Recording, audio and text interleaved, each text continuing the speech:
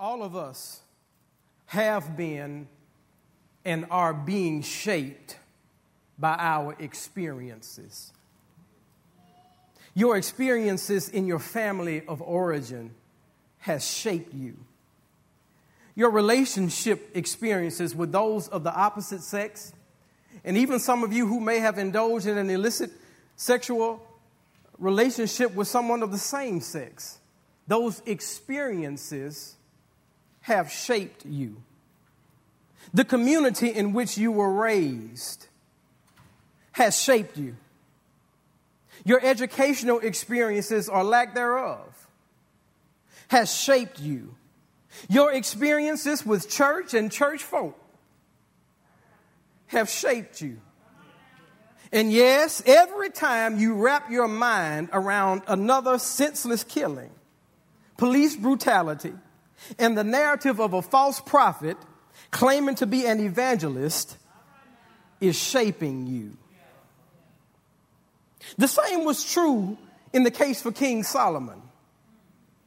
When you read the book of Ecclesiastes, you will find and note that it is a compilation of Solomon's experiences. And Solomon opens up the book of Ecclesiastes by saying what you would think he would say at the close of the book. Solomon says, meaningless. All of life and its experiences are utterly meaningless. He says everything that man does to toil under the sun is meaningless. That pleasure that you are seeking, meaningless. Laughter, meaningless. Drinking and folly, meaningless. Building that huge home, planting gardens, and even erecting parks, Solomon says, are all meaningless.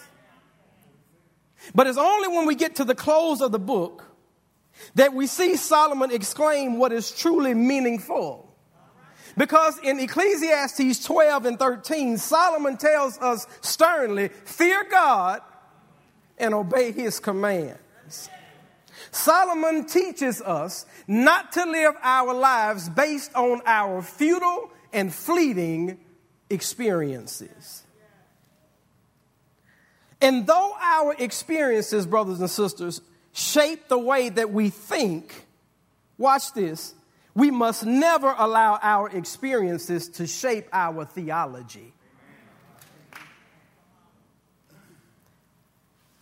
We must never allow our experiences to shape our theology.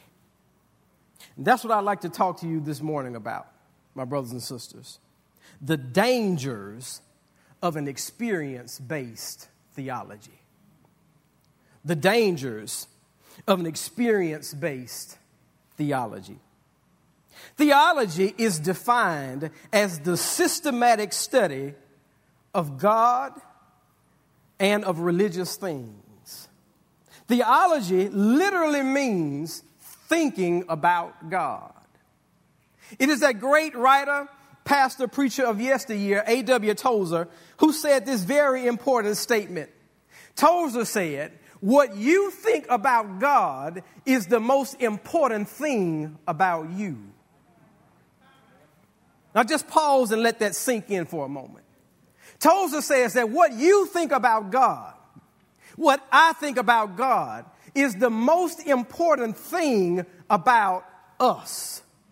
And if that statement is true, and I believe it is, how important is it for us, my brothers and sisters, to make sure that no matter what we do, that our theology is right? Good theology is the same as having a firm foundation. And Paul says something about having a firm foundation in 1 Corinthians chapter 3, verse 10 and 11. I want you to turn there for a moment. 1 Corinthians chapter 3, verse 10 and 11, NLT, here's how it reads. Paul says, because of the grace that has been given to me, he says, I have laid the foundation like an expert builder. Now others are building on it, but whoever is building on this foundation must be very careful. Next verse. For no one can lay any foundation other than the one we already have, Jesus Christ. Paul tells us very plainly that God has given him the grace, the wisdom, the knowledge, and the provision to lay a firm foundation. And that foundation he's speaking of is theology and doctrine. But what he knows is that his time is fleeting and coming to an end. And though he's laid a firm foundation, he gives a stern warning to anybody, to any of us who proclaim, who teach, who preach the word of God. He says, listen, I realize that others are going to come and build on this foundation, but let me give you this warning. Be very careful. Watch what you say. Watch how you live your life. Be very careful. Be very mindful of what you're building on this foundation. For no one can lay any other foundation than the one which has already been laid. And that foundation name is Jesus Christ. Brothers and sisters, I believe here in the 21st century that even though God's word says what it says, that we are living in an age where a different and new foundation is being erected. And this foundation is being erected on the basis of emotions and experiences. And we are entering into an era of excluding biblical truth. Why is this sermon important? We could be speaking about anything. We could be talking about the fruit of the Spirit, the armor of God. We could be talking about marriage, any other thing. Why is this sermon important? Why is it important to preach it now? Here's the reason: because the church has become misaligned in its messaging. The church has misaligned messaging. Listen, brothers and sisters, we've made the church white. We've made it black. We've made it left wing. We've made it right wing. We've made it Democrat. We've made it Republican. We've made it soft on sin. We've made it money minded and materialistic. And the tragedy of it all is that we're trying to force God and God's people to pick sides. I'm reminded of a story. You know it oh so well. Don't turn it right now, but when you get home, you can look over it again for your own personal review.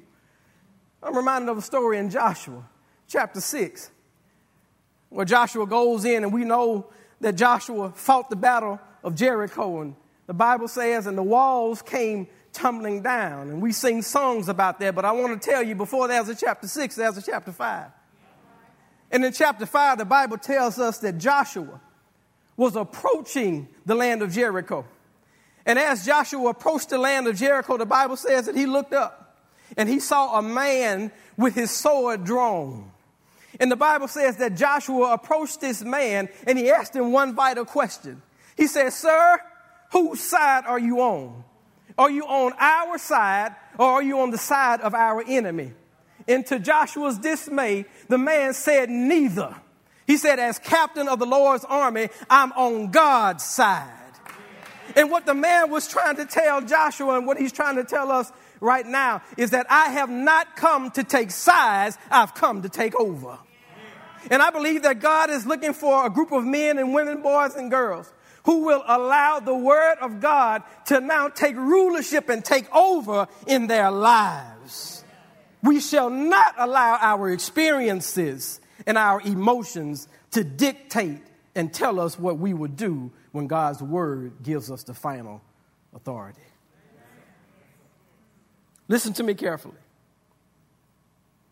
When our belief system is drawn from our personal experiences, we often end up approaching and developing our theology from the vantage point of our racial identity and political bent. Case in point, many of you may not know about the formation of the Southern Baptist Convention. The Southern Baptist Convention has been around since 1845. And the sole basis of that convention was this. There were Northerners, Southerners who were in the same convention, and they were all Baptists. And the Northerners said that we need to get rid of slavery. Slavery has no place in the church. But the Southerners said, no, not only do we want slaves, but we want our ministers and pastors to own them as well. And the Southern Baptist Convention was formed strictly and solely on the basis of owning slaves. Not by doctrine, that wasn't a problem, but slaves and slavery. And they made the argument that slaves, that Africans who were brought over from Africa, were nothing more than property and animals without souls. And if you are an animal without a soul, I can treat you any way that I want to treat you. And they convinced themselves through their own line of argument, through their own theology, through their own way of reading and interpreting Scripture, that there's nothing to black folk. But if you think they are alone, you're sadly mistaken. Because there are black groups who are doing the same thing right now. They are preaching hatred from the pulpit. They are calling white people devils who are destined to go to hell. And they are trying to make the Scripture fit their narrative. But I wish that all of us would just take a moment and slow down and read what the Word of God says. Because the Bible tells us clearly in Ephesians chapter 6 and 12, for we wrestle not against flesh and against blood. My problem is not your skin. Your problem with me is not your skin. There is an issue that is spiritual that is taking place. We wrestle not against flesh and against blood. We are wrestling against powers. We are wrestling against principalities. We are wrestling against the rulers of the darkness of this world. We're wrestling against spiritual wickedness in high places. See, I firmly believe, brothers and sisters, that right now we are being tested by God. And because we're being tested by God, we've got to be sure and careful about what we are allowing in our sphere of influence. Because that will and that can alter our perception of things as the test comes. God is testing us to see if we will form our thoughts and our theology based on His word instead of the world. And what we've got to do is be careful that while in testing, that we aren't drawing our theology from worldly people, worldly organizations, or worldly news cycles. Not by black supremacists, not by white supremacists, because all of those mediums, people, and organizations just stir up unhealthy emotions. That brings us to our first danger. Danger number one. Experience-based theology rationalizes emotionalism. Experience-based theology rationalizes emotionalism. Now, emotions, as you know, in and of themselves are very natural. There are times in all of our lives where we're going to be happy.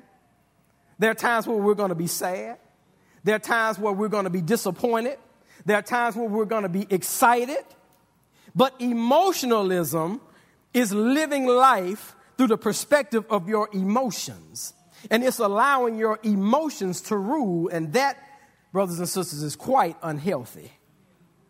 You see, emotionalism unchecked will begin to teach you to look at life through an experiential lens instead of a biblical one, which will put you in complete derision with God because you are no longer focused on God and His Word and His standards because you are so focused on creating your own standards. Emotionalism will make you focus on your world rather than God's word. Let's validate that in Scripture. Turn with me to Genesis chapter 3. Genesis chapter 3. Very familiar passage of Scripture. Here's how it reads. The serpent was the shrewdest of all the wild animals the Lord God had made. One day he asked the woman, did God really say that you must not eat from the fruit of the trees in the garden? Of course we may eat of the fruit of the trees in the garden, the woman replied. It's only the fruit from the tree in the middle of the garden that we are not allowed to eat. God said, watch this, you must not eat it or touch it, because if you do, you'll die. Here's what Satan's response was. He says, you won't die. The serpent replied to the woman, God knows that your eyes will be opened. And as soon as you eat it, and you will be like God, knowing both good and evil. Verse 6, the woman was convinced. She saw that the tree was beautiful. This fruit was delicious. She wanted the wisdom that it would give her, so she took some of the fruit and ate it. Then she gave some to her husband who was with her, and he ate it too. I'm not sure if you've ever taken much time to look at these scriptures to see what Satan and the dynamic that Satan played. But I want to show you some things that you may not have seen before. What Satan does is, in his folly, is that he pulls and plays on Eve's emotions. Look at verse 4. He says in verse 4, you won't die. The serpent replied to the woman. Emotional trigger number one. God hasn't been truthful to me. He tells her plainly, he says, no. You won't lie. You won't die. In other words, God's lying to you. And you all know that there's nothing worse than for somebody to lie to us, right? That is an emotional trigger all day long to feel like somebody is lying to you. God lied to me. He hasn't been truthful to me. Emotional trigger number 2 is found in verse 5. He says, God knows that your eyes will be open as soon as you eat it. Emotional trigger number 2, God has been holding out on me. God hasn't been truthful to me. Emotional trigger 1. But then secondly, God has now, he's been holding out on me. In other words, there's more to this tree than what I've been told.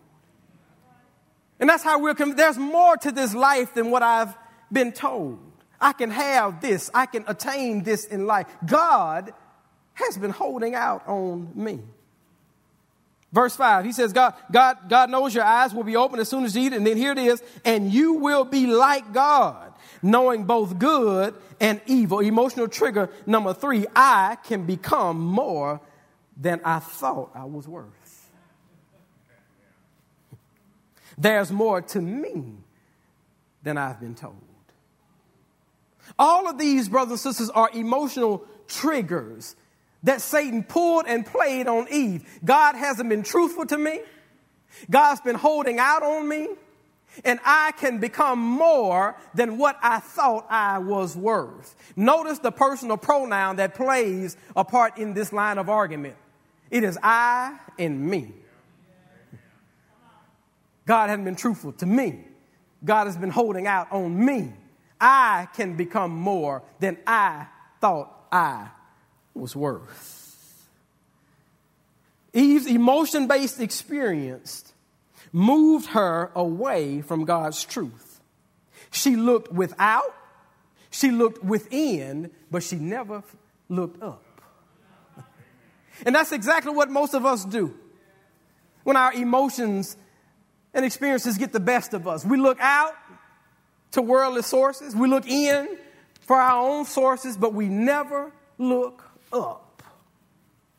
The Bible tells us clearly, Proverbs 14 and 12, there is a way that seems right to a man, but in the end is death. Experience-based theology rationalizes emotionalism. But secondly, my brothers and sisters, experience-based theology redefines the gospel. Experience-based theology redefines the gospel. I love listening to good preachers. And for me, the older, the better. I love listening to Tony Evans and Chuck Swindoll and Terry Anderson. And, well, I guess Pastor Adams is getting old because I love listening to him too. But this new crop of preachers that's coming up concerns me.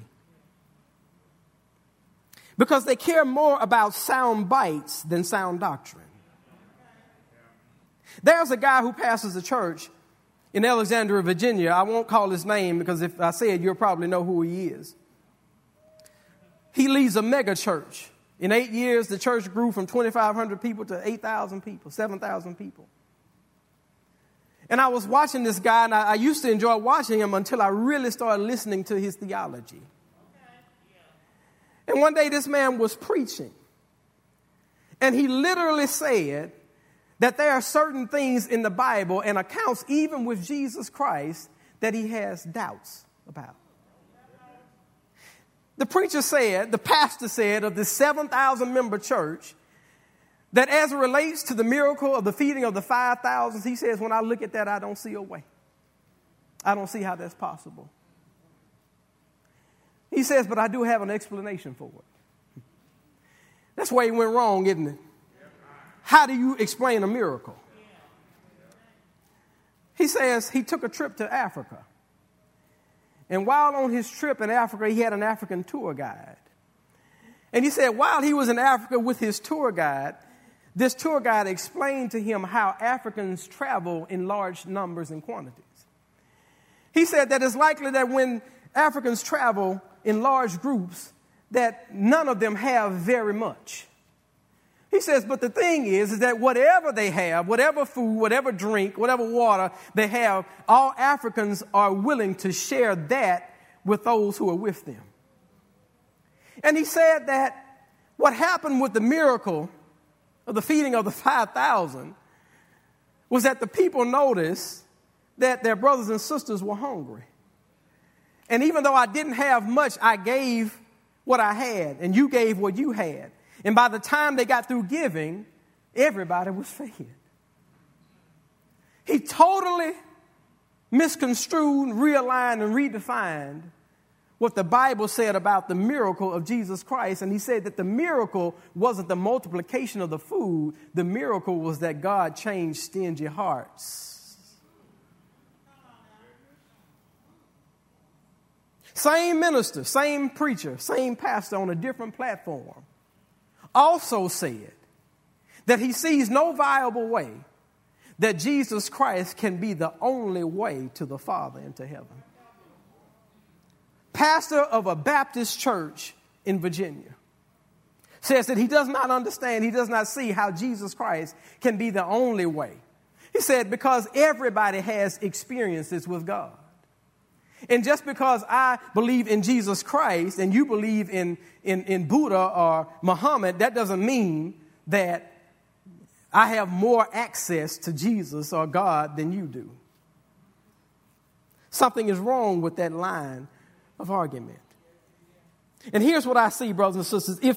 If there are many ways to God, then there are no stern conditions to get to God. If there are no conditions, there's no need for a connection. If there's no need for a connection, there's no cause for God's concern. If there's no cause for God's concern, there's no case for Calvary. If there's no case for Calvary, there's no room for the cross. And if there's no room for the cross, there's no point of a Christ. My Bible tells me specifically in John 14:6, Jesus says, I am the way, the truth, and the life. No one comes to the Father but through me. My Bible tells me in 1 Timothy 2:5, there is one God and one mediator between God and mankind. That is the man, Jesus Christ.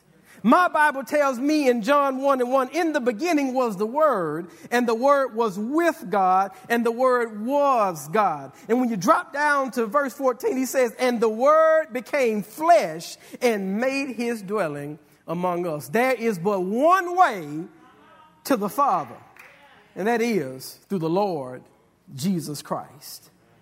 Experience-based theology rationalizes emotionalism. Experience-based theology redefines the gospel. But my brothers and sisters, experience-based theology must be rooted out by the Word.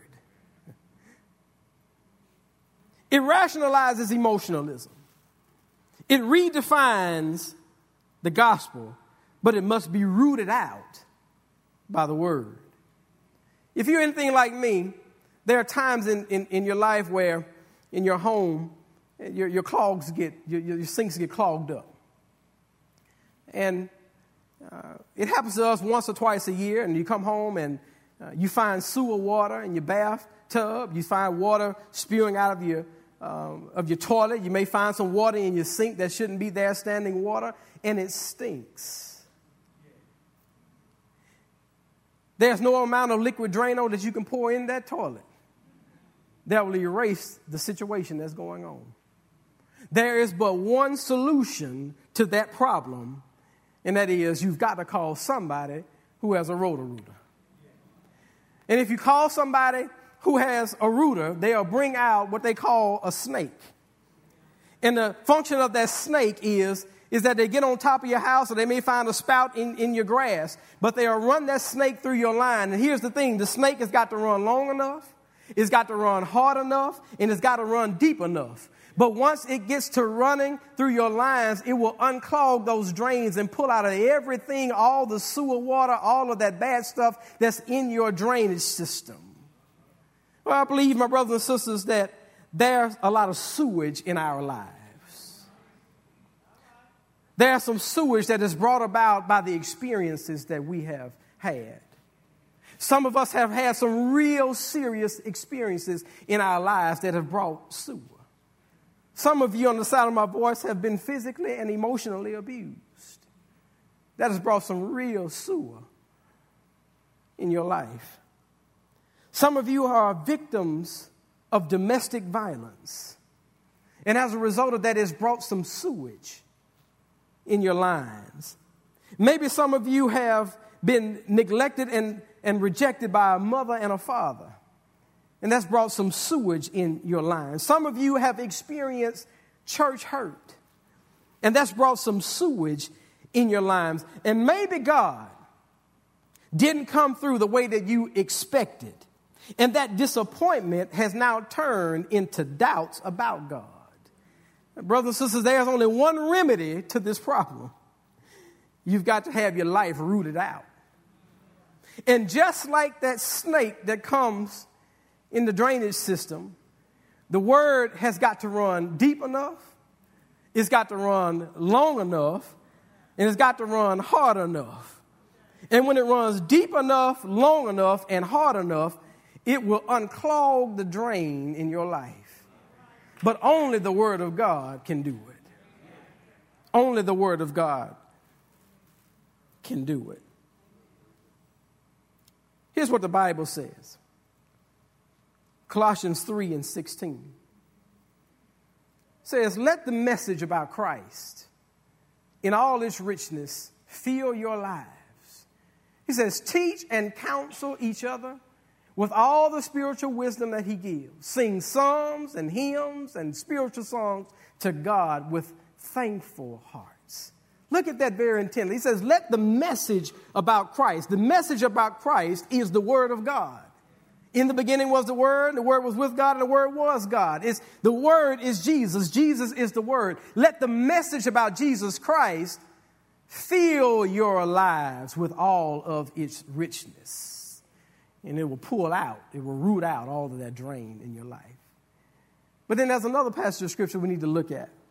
2 Timothy 3:16. Here's what the Bible says. All of Scripture is inspired by God and is useful to teach us what is true and to make us realize what's wrong in our lives. It corrects us when we are wrong, and it teaches us to do what is right. There are 6 reasons that we must allow Scripture to root out our lives. 6 reasons, write this down, that you must allow Scripture to root out our lives based on the Word of God. The Bible says that all of the Scripture is inspired by God. That literally means that it's God-breathed. All Scripture is God-breathed. All Scripture is also useful. All Scripture teaches truth. All Scripture uncovers sin in our lives. All Scripture corrects us, and all Scripture teaches us wisdom. Scripture is God-breathed. Everything that you see in the Word of God, God intended it to be in His Bible. And because it's in the Word of God, it's also useful. But not only is it useful, it's useful to teach us truth. You cannot allow the experiences that you are having in your life to take away the truth of God's Word. Yes, your experiences are real, but God's Word is more real. It's God-breathed. It's useful. It teaches us truth. But then it also uncovers the sin in our lives. That's why many of us don't want to read God's Word. We don't want to submit to the authority of God's Word. We don't want to become disciples reading God's Word because it will uncover those areas in our lives that we would rather remain covered up. But when you read the Word of God and you allow the Word of God to read you, you will see that it will uncover all of those areas, all of that sin, all of that wickedness, all of that destruction, all of that mayhem that is in your life. It will uncover, it will unravel all of the sin in your life. And when it unravels the sin in your life, it is now beginning to correct you. All of us have to be corrected in some shape, form, or fashion. And it doesn't matter if you're young or old. There are some thoughts that you have. There are some experiences that you've had. And there are some ways that you have that need to be corrected. And when you sort through the Word of God and allow the Word of God to sort through you, it will correct your actions. It will address the sin that's in your life. And here's lastly what it'll do. It'll teach you wisdom. It'll teach you wisdom. It will teach you to do what is right. That's our message this morning. We can't allow our experiences, neither can we allow our emotions to dictate what God's Word says we are to live in this life. It is important that all of you know and note that we must stand before the King one day and give an account for all of our actions. And the Lord is want to know two things. Number one, He's going to want to know, did you know me? And number two, what did you do for me? And God could care less about some of these things that we think are really important. God could care less about how black you are. He could care less about how white you are. The only thing God cares about is the light of Jesus Christ permeating through your life as a Christian. Have you led others to a personal relationship with the Lord Jesus Christ? Are you developing disciples for His kingdom? You see, when you combine the righteousness of Colossians 3:16 with 2 Timothy 3:16, what you'll see is you'll have a recipe for righteousness. And that's what God is looking for. He's looking for a group of believers who will allow the Word instead of the world, who will allow the experiences that they have in the Word to dictate the experiences that they have in the world. Yes, we will speak out against racial injustice and inequality. Yes, we will speak out against the problems that plague our own communities. Yes, we will speak truth to power, but we will not alter God's Word to fit our agenda.